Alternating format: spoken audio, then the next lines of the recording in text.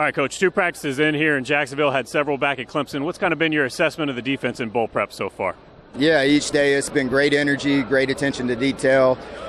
Today we put the pads on for the first time down here, a lot of physicality and just trying to set the right mindset going forward. Obviously facing a quarterback you know well from his time at NC State, what are kind of some of the unique challenges that Kentucky's going to present in this game? Yeah, they create a lot of issues pre-snap with bunches, stacks, motion in and out of those things, make you communicate and adjust. So we got to be on point with our adjustments, communication, make sure everyone's on the same page with what we're doing defensively.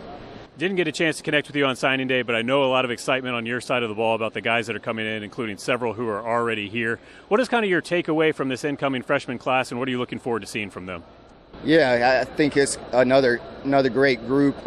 Excited to get the rest of them on campus here in the near future. Obviously, we got a few that are doing bowl practice with us now, but a very business-like group. A lot of them have competed for championships at the high school level.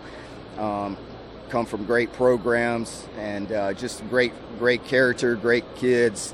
Excited to get them going. And arguably one of your biggest recruits might have been getting fourth year out of Barrett Carter. What is it going to be like to have him back, and what does that mean to you to have a leader like that in your room specifically at linebacker? Yeah, definitely. With him coming back, creates a lot of depth. At a position of need. He's the older veteran of the group now, and but just him as a person, unbelievable leader.